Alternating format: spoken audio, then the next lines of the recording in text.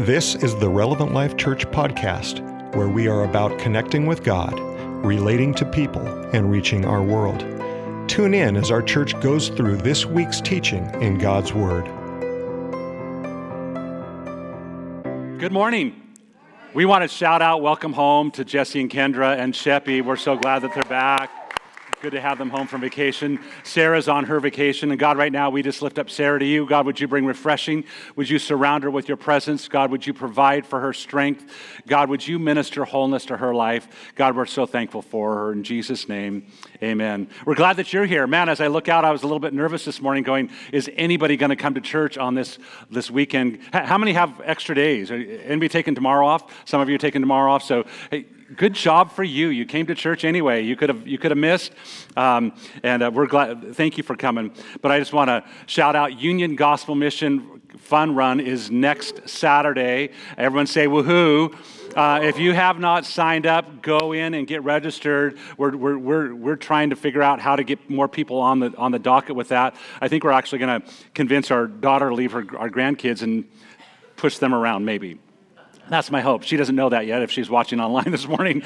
So, surprise, Sid, we're going to kidnap the kids. Anyway, no, we want you to participate, and Rhonda is our team lead, and so it's like, if she has not talked to you yet, bring a dog?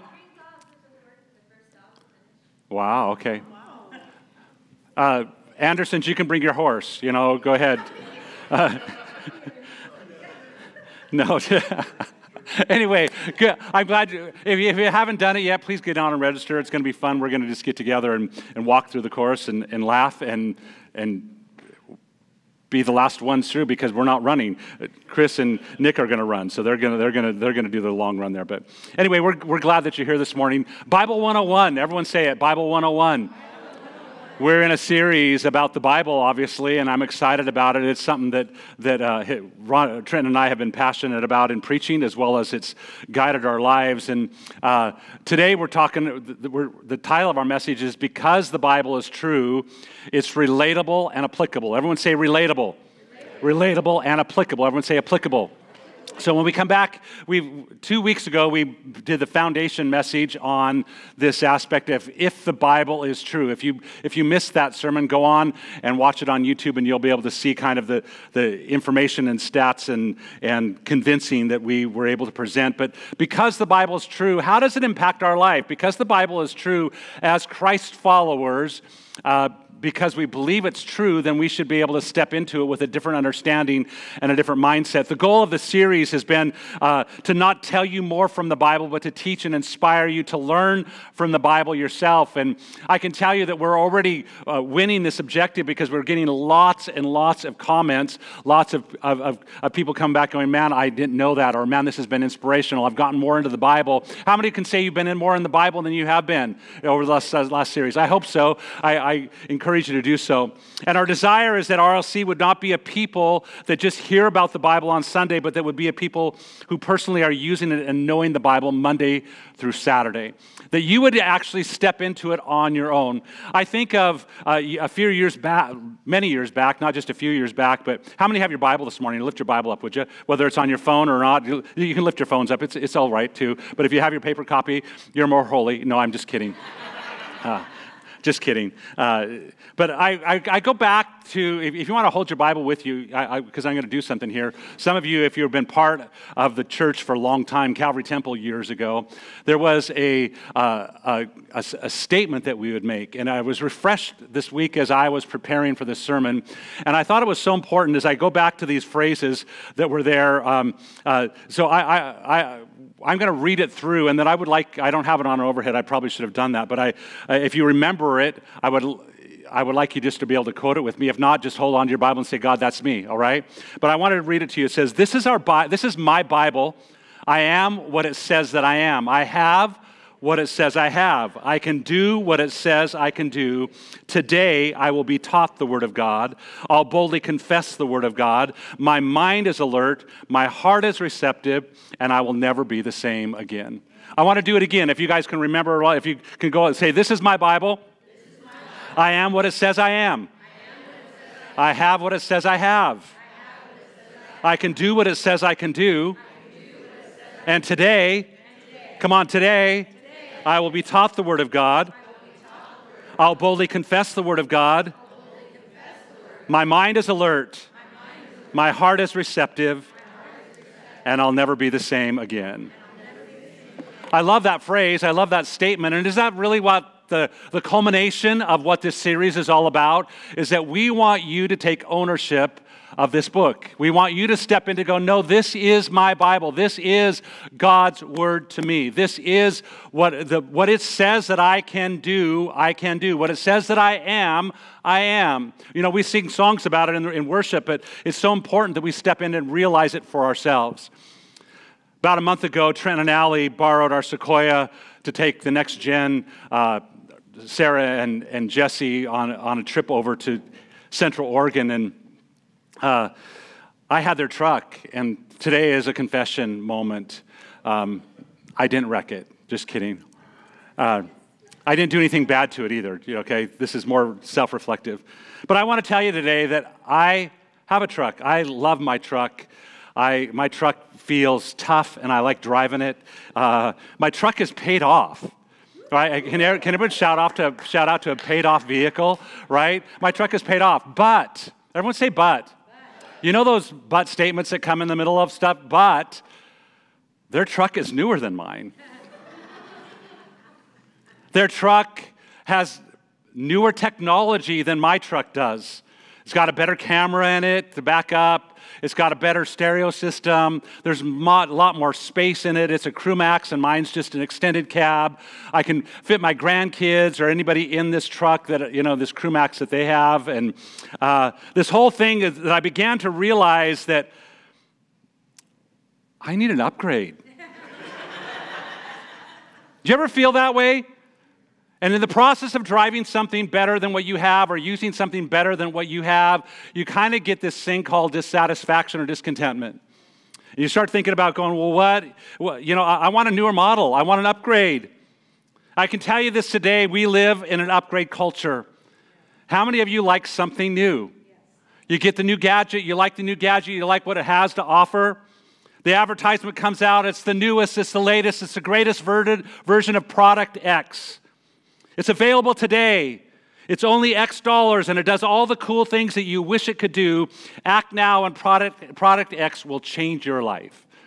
Isn't that the truth? When we look at society today, we look at all this stuff that is there, and we go, no, I want something new. This word upgrade, the definition is to raise to a higher grade or standard. To replace with one that provides better performance. Isn't that what as men, isn't that our excuse? Honey, I got to get it because it performs better. It's just a better vehicle, or the phone or the gadget. It's just a better performance. To exchange a possession for one of greater value or quality, to trade up. And I believe that we become so conditioned in our culture to upgrades. We've been so conditioned to this idea that we've got to upgrade everything all the time. We upgrade our computers, we upgrade our mobile phones, we upgrade our flights, we upgrade our homes, we upgrade our rooms on our cruise ship.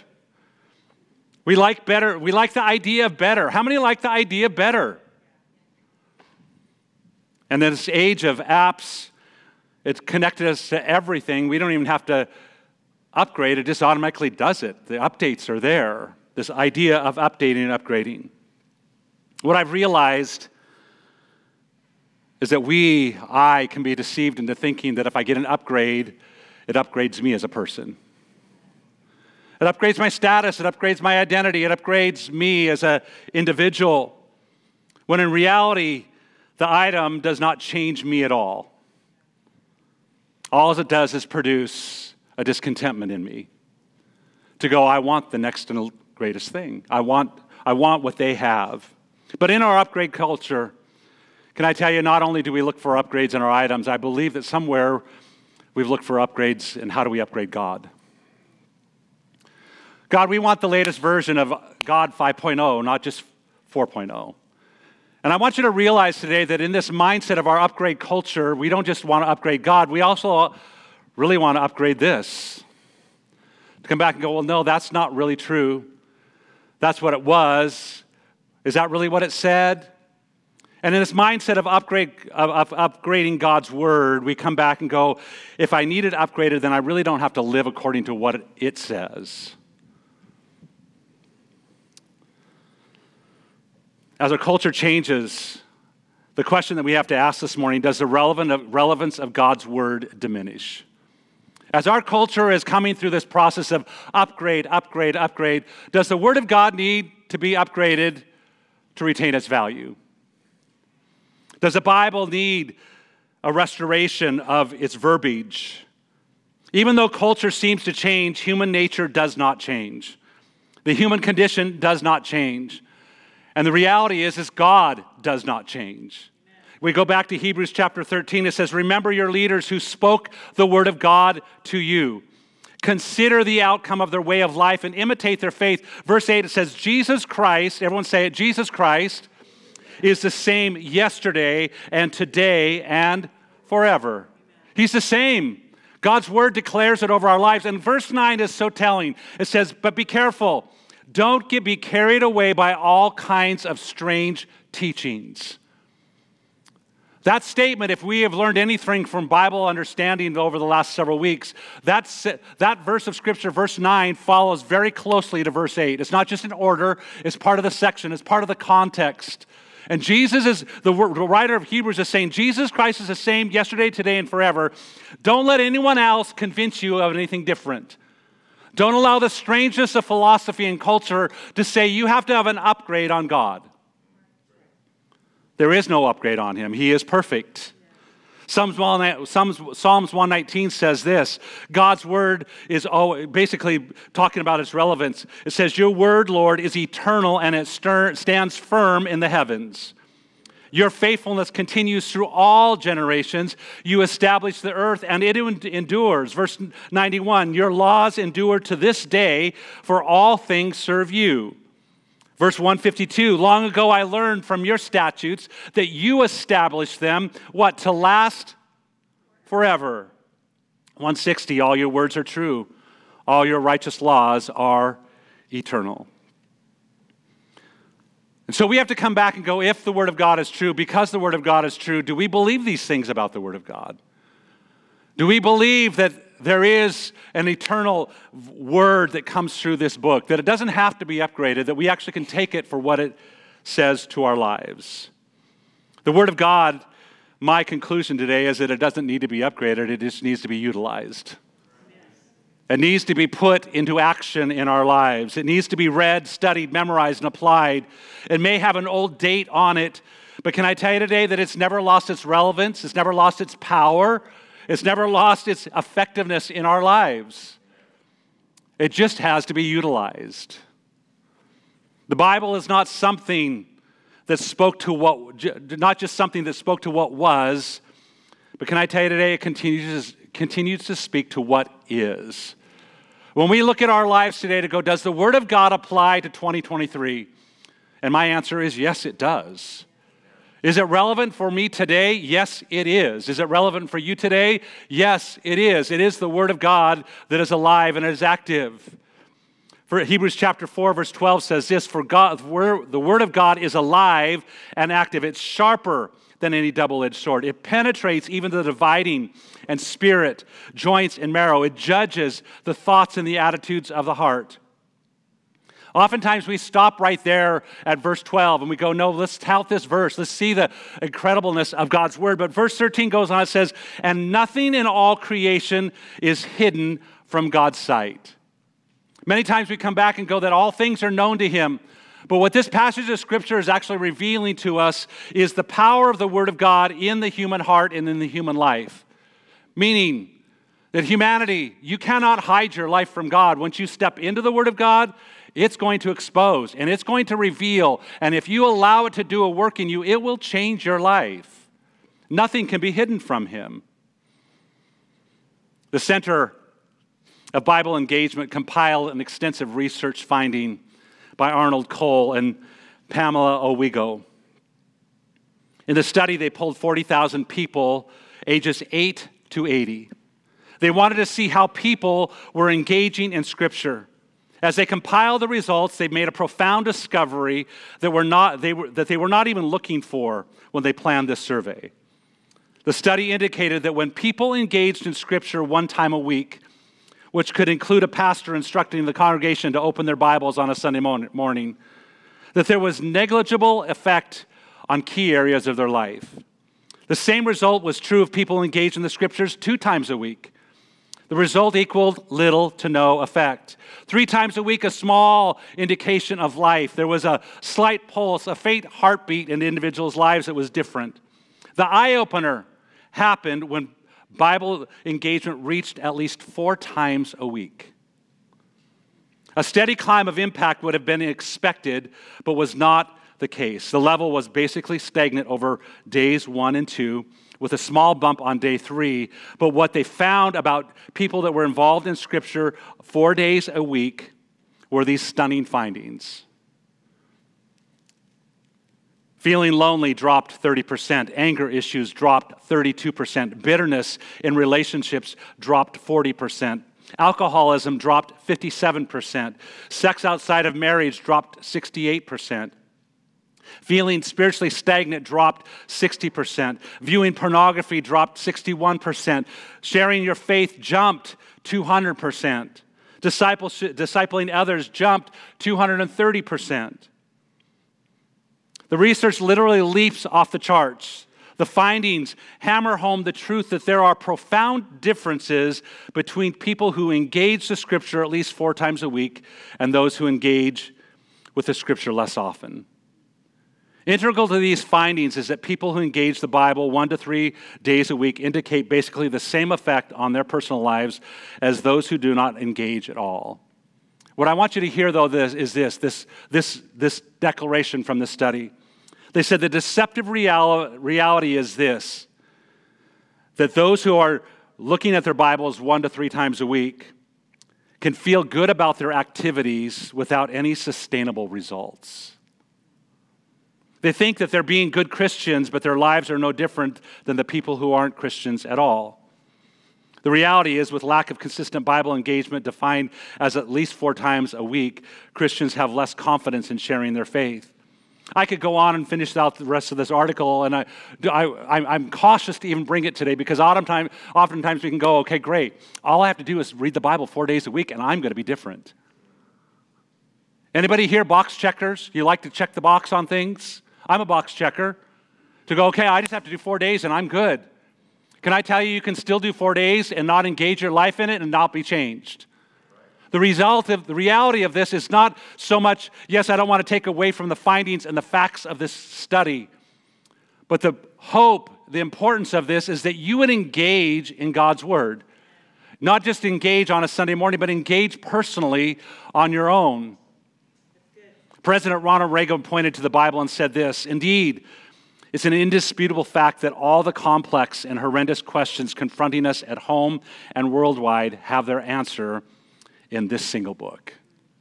D.L. Moody, a famous 19th century Chicago pastor, said, "The Bible was not given to increase our knowledge. The Bible was given to change our lives."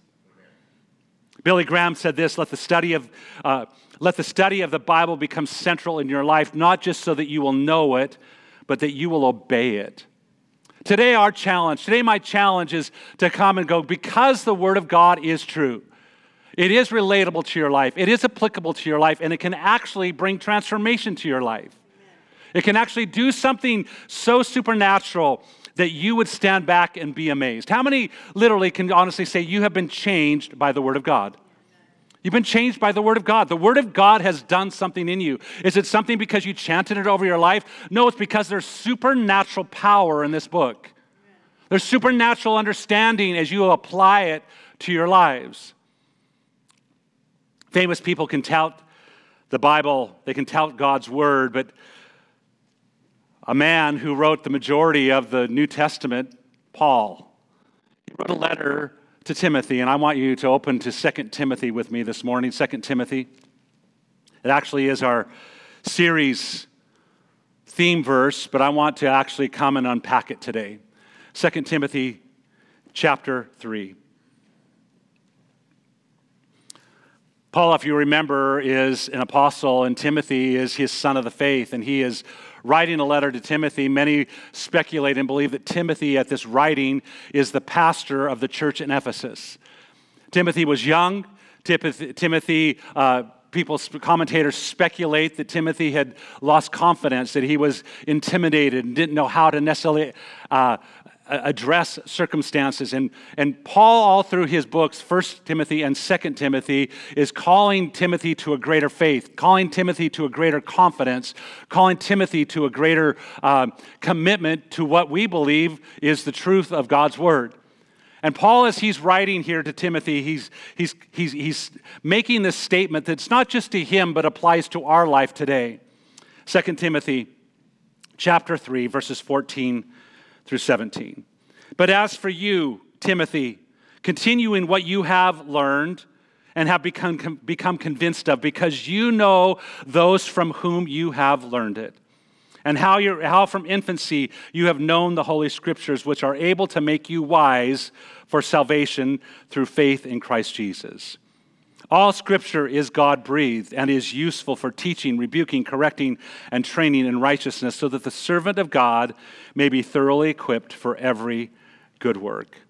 Heavenly Father, today we thank you for the power of your word. And God, as we look at a very familiar passage of Scripture that many of us could quote, or many of us can understand, and maybe many of us could even stand up here and preach today, God, I pray that we would not be calloused to the truth of this passage of Scripture. God, that we wouldn't step into it based on, I already know this, but God, would you enlighten to us new truths today? Would you open our eyes and open ourselves to a greater understanding of what it is you want us to receive in Jesus' name? All Scripture is God-breathed. A couple weeks ago when we talked about this, we step into point one. Point one is all Scripture is God-breathed. And Paul was emphatic to Timothy. It was not like, well, Timothy, well, some people believe that it's all Scripture.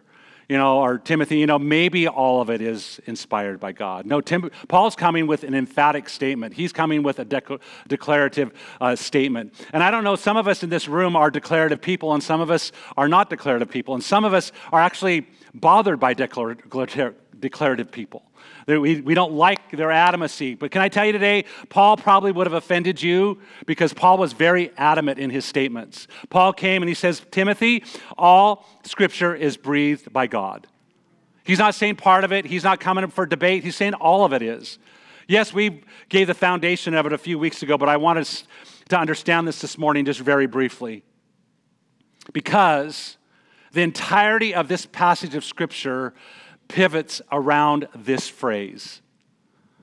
This whole entire section, going all the way up to verse 10, all the way down, Paul is talking about the Word of God and the impact of the Word of God in individuals' lives. His life, and as well as Timothy's life.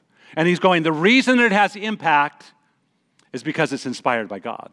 The reason it has power is because it's inspired by God. The reason it can change you is because God inspired it. So we have to come back again just for reminder. This word for inspiration or inspired is theopneustos, which is God literally breathed. Theo being God and pneustos, which is breath. It's that exhaling of air. Everyone do it. That's what Paul is writing here when he says the inspired word of God, is that as the writers of this book, they were breathed upon, they were exhaled upon this air that was anointed, that was holy, that God used their personality, God used their ability, God used their writing skills, but it was anointed in how he gave them the words to write it. Because God has spoken this book to us, all the issues of life and death and eternity are filled with truth.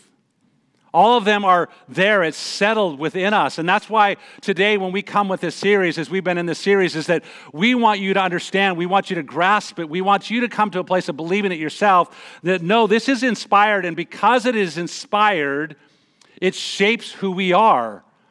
It declares how we live our lives. The Bible isn't something just to stimulate my intellect. It's something that determines the course of my life. And what I want before we step into these next 3 points is I want you to stop at this very moment, and I want you to pause, and I want you to think for just like 20 seconds here and go, does the Word of God dictate my life? Does the Word of God dictate my decisions?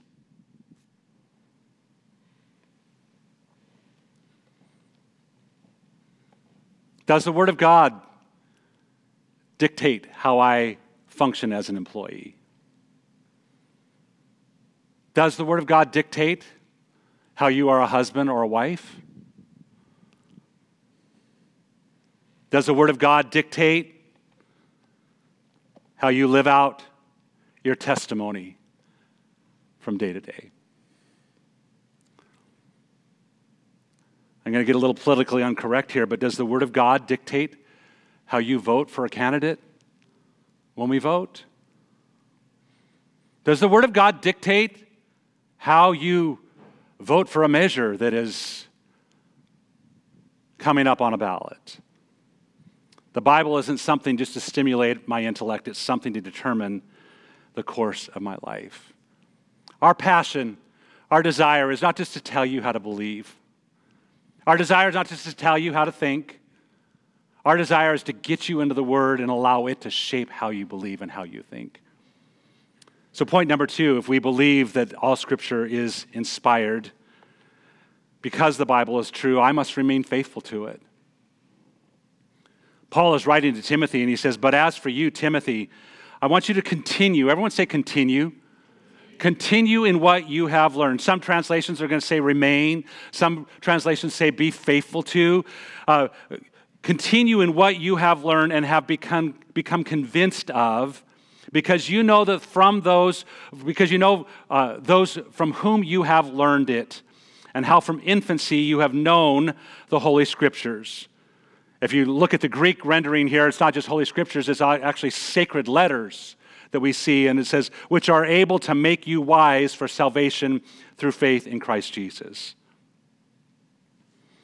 If you understand Timothy at all, Timothy was raised by a Christian grandmother and a Christian mother. And it says that as you were taught, this heritage was passed to you, you go back and you can look at their life and you can see how it shaped them. Let it shape you. That's what Paul is saying here. But as for you, continue in what you have learned and be convinced of, because what you've learned is good. Who you've learned it from is good. But the reality here that Paul was trying to get to Timothy was, Timothy, you can't live on grandma's faith and mom's faith. You can't just stand in the pulpit in Ephesus and preach a gospel and live based on what they said. You've learned it. Are you convinced of it? And that's the reality. That's this confrontation that you and I have to come into, is we may have learned it. We may have gained knowledge. We may have understanding of God's Word, but are you convinced of God's Word?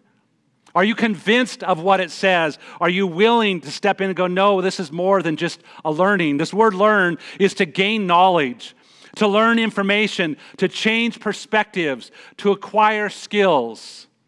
You think about your life, when we think about God's Word, we empower our children in our classes, empower our youth and youth group to learn, to gain knowledge about God's Word. On Sunday mornings, you may be gaining knowledge about God's Word. But the hope here is this, that you don't just have a knowledge. You're not just learning about, that you are actually becoming convinced of. Because this word convinced goes from convinced to actually this term conviction.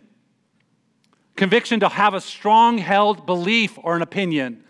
How many have opinions here today? How many would say, if your spouse were here, they'd say you're an opinionated spouse? I'm married to a very opinionated spouse, and I have no opinions at all. Wow.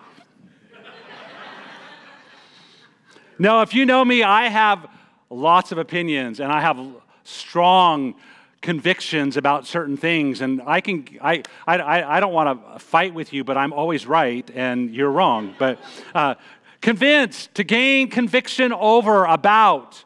Can I tell you what's happened, I believe, in our culture today? When we talk about biblical literacy, there are two levels of biblical literacy. One is knowledge, and one is conviction. We can come out and go, no, I know Bible. I know the Bible. I know the books of the Bible. I have Scripture memorized. But can I tell you that there's a difference between knowledge of learning and knowledge of conviction? It's not about just what I know. It's about, am I letting it do something in my life?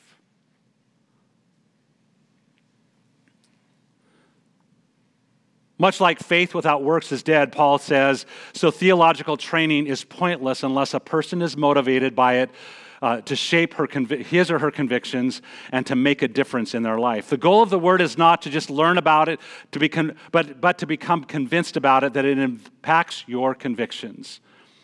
Continue in what you have learned and have become convinced of.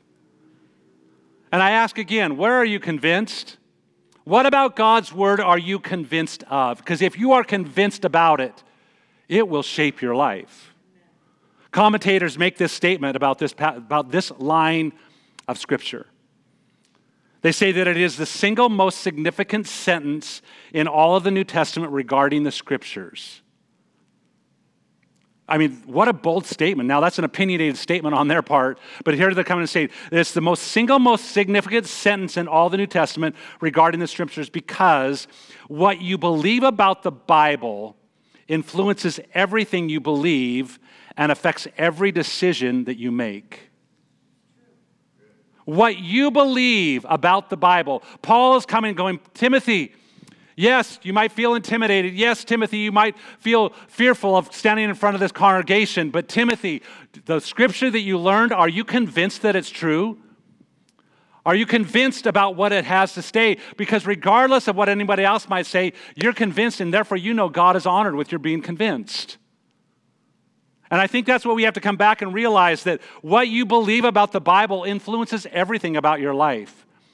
What you believe about the Bible is going to shift you from reading it 1 day to 2 days to 3 days to 4 days to 5 days. Because if you believe the Bible, if you're convinced of it, you're realizing, no, I am desperate for this.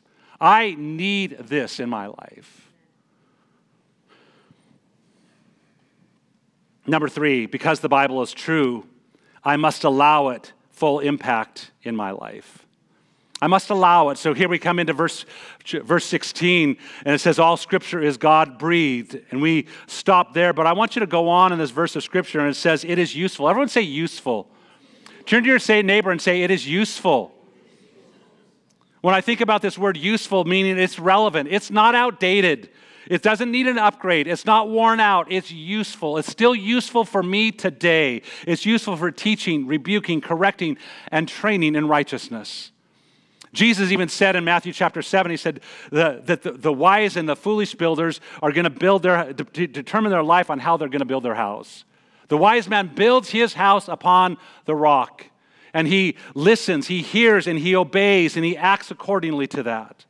James chapter 1, verse 22 says this, do not merely listen to the word of God and so deceive yourselves. Do what it says. This process here going, is it useful? You come back and go, Pastor Kevin, I've read the Bible all my life. It's not been useful to me. Have you allowed it to do a work in your life? Have you allowed yourself to become convinced by what it says? Have you allowed yourself for it to come in and do the surgical work of Hebrews chapter 4, verse 12? The great mistake is oftentimes our approach to the Word of God. If we're trying to just get through it, if we're trying to just check a box, if we're trying to just read it to go, no, I did it today, rather than going, God, I want you to read me. God, I need you to change me. Holy Spirit, as I sit down and read this chapter, as I sit down and read these 3 verses, Holy Spirit, would you show to me what I need to change in my life? This word useful means that it's relatable and it's applicable to our lives. If you have children today, Proverbs 22 verse 6 says this, train up a child in the way that they should go, and even when he's old, he will not depart from it. If you're trying to figure out how do you handle your money today, Proverbs 3 verses 9 through 10 says, honor the Lord from your wealth and from the first of all your produce, so your barns will be filled with plenty and your vats will overflow with new wine. If you're wondering whether marriage is good or not, Genesis chapter 2, verse 18 says, the Lord God said, it's not good for man to be alone. I will make a helper suitable for him. The Lord God made a woman from the rib that he had taken from the man, and he brought her to the man. If you're struggling with temptation today, 1 Corinthians chapter 10, verse 13 says, no temptation has overtaken you except what is common to mankind. And God is faithful. He will not let you be tempted beyond what you can bear. But when you are tempted, he will also provide a way out so that you can endure it. If you're struggling with wrong emotions today, Isaiah chapter 26, verse 3 says, he will keep you in perfect peace, all who put their trust in you and all whose thoughts are fixed on you. If you're just struggling with general relationships today, Ephesians chapter 4, verse 2 through 3 says, be completely humble and gentle, be patient, bearing with one another in love. Make every effort to make the unity of the Spirit through the bond of peace. Maybe you're struggling with cultural tensions this morning. Colossians chapter 2, verse 8 says, see to it that no one takes you captive through philosophy and empty deception, according to the tradition of men, according to the elementary principles of the word, rather than according to Christ. We can come back and I can tell you the Word of God is useful to our lives. The Word of God addresses every circumstance and every situation. Personally, this week, I have been struggling with discouragement. Anyone ever struggle with discouragement in your life? Struggling with this attitude of feeling discouraged, loss of courage, dismayed. And I have to go back to the Word of God, my life verse actually, Joshua 1:9, be strong and courageous. Be strong and courageous. Kevin, don't allow discouragement to overwhelm you. Be strong and courageous. Do not be discouraged. Do not be dismayed. Don't allow the things of life to rob you of courage. Why? Here's the clincher. All those things are great, but the last part of this is where it's at, is because God comes back and says, because I am with you. That's where the life is. It's not just him coming and going, be strong and courageous, because you can't work it up when you don't feel it. There's that discouragement that hits. And how do we overcome? Because God's with us. Can I tell you today that when you put your life and God's word together, you have this cataclysmic event. When you put your life and your heart submitted to God and his word, there is supernatural things that take place in your life. God's word is useful. God's word transforms. God's word renews. God's word encourages. God's word breathes life. Paul goes on to describe 4 words of how useful it is. God's word, number 1, teaches me truth. It actually tells me what is right. When we come back and go, well, God, I just don't know. What's the right behavior? What's my right action? Can I tell you the Word of God already tells you what your right action is? He shows us what is right. The term here for teaching actually is a process of but it's more than just the teaching process. The Greek emphasis in this passage of Scripture is teaches in truth.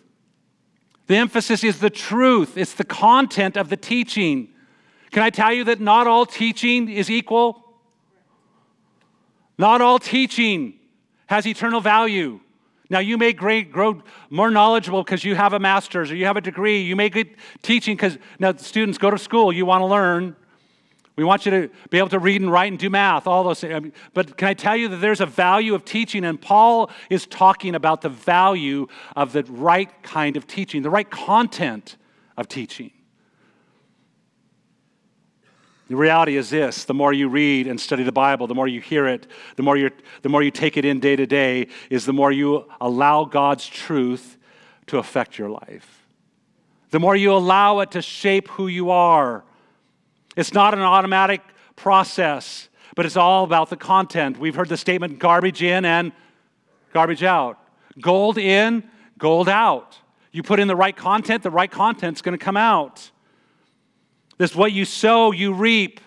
And what I've realized in my life is that reaping is always, always more plenteous than all that I can sow. You say, is that true? Can I tell you that I can sow? I can read God's word every single day, but what's coming out of my life? I think about it this way. When you think about an apple. You can count the seeds in an apple. But can I tell you today that you cannot count the apples in a seed? We can step back and go, well, this apple has an average of 16 seeds. Can I tell you that seed can produce an orchard? That seed is going to produce more. So when we step back and we understand the content, the rightness of this content is going to produce something in us, and it's going to be longevity. It's going to be something that grows up within our lives. Not only does it teach us what is truth, God's word exposes my sin. It teaches us what's not right. And today I think that we as humans don't like to be told what's not right. We like our culture today that where somewhere we might even go, well, no, we may need to upgrade God's word a little bit because I don't like how that pinches my life. Well, God, did you really say that? Did you really mean that? What's the context, God? Paul uses a word here that's translated as rebuking, that it rebukes, it reproofs. Rebuking and reproof reveal not what is right in a life, it actually shows what's wrong in a life. It actually leads to what we call conviction. Not convictions of, I have strong moral convictions, but that you feel convicted internally. When you read God's word, are you pausing long enough to allow the word of God to bring conviction to you? Is it showing you what's not right in your life? Is it showing you an error of thought? Is it showing you an error of behavior? It exposes. Reproof brings the convincing that how our behavior is wrong. And yes, it's the Word of God that's doing it, but can I tell you it's the supernatural ability of the Holy Spirit that's actually breathing over that has breathed over it, and it's continued to breathe over in your life. God's Word teaches me truth. God's Word exposes my sin. God's Word corrects me. This word correction is how to get right. You know, I think about this concept of oftentimes we think of correction as this. No, that's the rebuking. The rebuking is this. The correction is going, let me show you how to be right. It's no longer the correction of slapping your hand. It's going, okay, so I'm bringing rebuking to your life and I'm going to show you what you've done wrong, but now let me tell you how to get right. Let me tell you the steps you need to take to do this right. Can I tell you that God's word is filled with steps? God's word is filled with truth, that if we would step back and allow it to shape our lives. Correction builds on reproof. It means actually, when you think about this and you see it in the Greek, it actually means restoration or reformation of your life. That is correcting you on how to live. It's causing you to do something to become correct. Scripture actually gets us back on track with God. It actually gets us back on track with how we are to live our lives, to walk out our lives. And lastly, God's word trains me on how to live, how to stay right. Do you ever get tired of making mistakes? Do you get tired of that sin in your life that just haunts you? Anybody have those sins in your life that just haunt you, that whether it's an attitude or whatever, and it pops its head in your life? God's word trains me on how to be right. This word train actually goes back to the concept of parents and children. Train up your child in the way that they should go, and they will not depart from it. Training is not so much rebuking and correcting, it's going, let me teach you how to walk out your life. Let me tell you the right path that you need to take. Let me tell you how to stay on the right path. Training shows the correct way.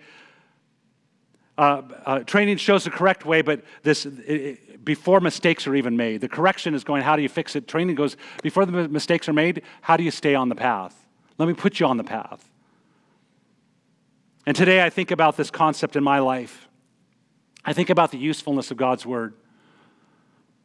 And I would love to say that every single day I am sensitive to the Holy Spirit to all four of these things. And I'm not. But the Word of God is shaping my life. The Word of God, as I surrender to it, it is useful in my life. And the only way that it's useful is if I get into it on my own. And as we see the statistics, not just to go, okay, I did it 4 times this week, but to go, God, I want to encounter you today. I want to encounter you today. Lastly, because the Bible is true, it fully equips me. It fully equips me. If you're like me, you're going to make statements like this. But God, I just can't do that. God, I don't know how to do that. God, I'm not bold enough to do that. God, I feel insecure. God, I feel overwhelmed. Anybody ever feel those statements? Anybody ever say those statements? And when I read this passage of Scripture, that it comes and it says, because the Bible's true, it fully equips my life. Verse 17 says this, God uses the word, basically, it says, I'm trying to find my wording here. So that the servant of God may be thoroughly equipped for every good work. Thoroughly, everyone say thoroughly. This is NIV, and this is going to be one of those that I'm going to prefer a different translation rather than NIV in this context. The reason is this. When you actually look at this passage of Scripture, so that the servant of God may be thoroughly equipped for every good work, when you pull out the Greek context in this verse of Scripture, the writer, Paul, is actually using 2 words, not one. And the NIV has summed it up to thoroughly equipped. To me, it feels like it loses a little bit of its gravity. Why? Because these 2 words in Greek actually means prepared and equipped. How many have the translation? If you have an ESV or a KJV or a New American Standard, you're going to have prepared and equipped. It says you're prepared and equipped for every good work, beneficial for every moral deed. What I like about the 2 words here versus the 1 is somewhere I get the thoroughly. The writers here are coming back thoroughly, just entirely. But I like the word prepared here, is meaning that you are made complete. That the Word of God can make you complete. That the Word of God makes you able to accomplish. It prepares you and makes you fitted for use. So when I step back and I think about the Word of God, not only does it benefit me, not only does it make me feel a sense of peace and it shapes my life, but the Word of God is preparing me for whatever task I have ahead of me. And the word equipped here goes one step further, furnished for service with necessary tools. In other words, God's Word furnishes and provides and supplies a believer so that they can live a life that pleases God and honors Him. When I think about this idea of furnished for service as a necessary tool, how many know that designers of tools had a purpose for the tool? They created it for a particular purpose, and they made money because of that purpose, and they find gratitude in someone using their tool for that purpose. Can I tell you today that you and I were designed as tools of God? Yes, there's a corporate purpose for us, but there's a unique purpose for us. And if you're here today going, God, I just want to fulfill purpose in my life, can I tell you how you fulfill purpose in your life? Get into this book. Get into this book, because this book is going to declare purpose to you. It's going to prepare you. It's going to make you complete, and it's going to furnish you. It's going to equip you with what you need to accomplish this purpose. God's goal of the Word of God is to prepare you and equip you for every good work. Today, as I close, today I hope I've convinced you that the Bible is relatable and applicable. Today, maybe you already were convinced when you came in this morning. But the question I want to ask you is this: how important is finishing well? How important is it to you that you finish well? Finish what, Kevin? Finish your race with God. How important is it that you fulfill your purpose on this planet that God has placed you on. I want to declare today that you cannot finish well on a casual relationship with Scripture. If you want to finish well, you need to listen to God's Word. You need to read God's Word. You need to devote time in a commentary to God's Word. You need to find a way that's going to take you deeper in life. Pastor Kevin, that's such an extreme statement. Can I tell you today, you will not on this planet accomplish your purpose for God if you're not into His book. You just can't. It's relatable. It's applicable. It's useful. Everyone say useful. It's useful. Our hope, our challenge is that you would prioritize it, that you would get into it, that you would hear it, that you would read it, that you would study it, that you'd memorize it, that you'd meditate on it, that you would live in it. If you do these things, you will finish well. Not only will you finish well, you're going to run well. People are going to be able to look at your life and you're going to be able to give hope, not because you're perfect, because you're going to still make blunders, but you're going to have words of instruction and direction for their lives.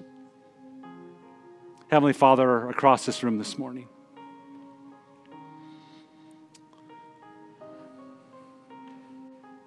God, I am so thankful for your word.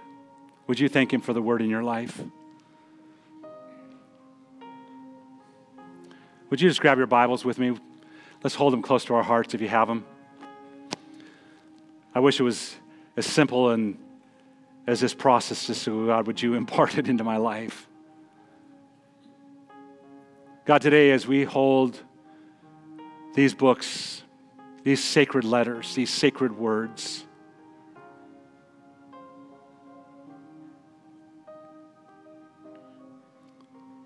God, I'm thankful for all that you have done to communicate to humanity. And thank you for the journey that you have put in this book that we can follow and that we can see. God, I thank you for the stories of the Old Testament that show us human life characters that failed and succeeded, and some recovered and some never did. But God, we can look at them and we can see that there is application and ability to relate to those stories. God, I thank you for the New Testament where we can see the lives of men and women that walked out their Christianity after the salvation of Jesus. God, I thank you today that we can look at the Gospels and we can see the life of our Savior. We can see the words that He spoke. We can see the instruction that He gave. And God, today I pray that those stories that from the old to the new, God, those letters, those prophecies, those historical accounts, God, would you help us to give room to those things in our life? God, would you create in us a greater hunger and a greater thirst, not just to accomplish 4 days a week, but God, to allow the Word of God to shape our lives. God, that we would not just learn it, but that we would be convinced about it. God, that we would be able to allow it to be useful in our lives. And God, as a result of our lives being changed, may our testimony help somebody else. God, as we learn the process of reading your word, God, would you help us to disciple someone else to read your word? And God, today we just thank you. We thank you that it's relatable and applicable to our lives. God, shape us, shape our convictions, shape our attitudes, shape our lives. And God, we thank you for it today. In Jesus' name, amen and amen. If you're here today and you need someone to pray with you, our prayer team is around the front at this moment. We encourage you to let them pray with you, pray over you, whatever it might be. Remember, there's a lot of activities that are coming right around the corner. If you haven't registered for the fun run yet, make sure you do so. There's a lot of other things that are happening. Just stay aware on our church app. And we are so thankful you're here today. Hopefully you'll have a fantastic 4th, and we'll see you next Sunday. God bless. Here at Relevant Life Church, it's our mission to see people connect with God, relate to one another, and reach our world. This single statement drives everything we do as a church. Our hope is that today you were encouraged in this. Thank you for joining us, and have a blessed day.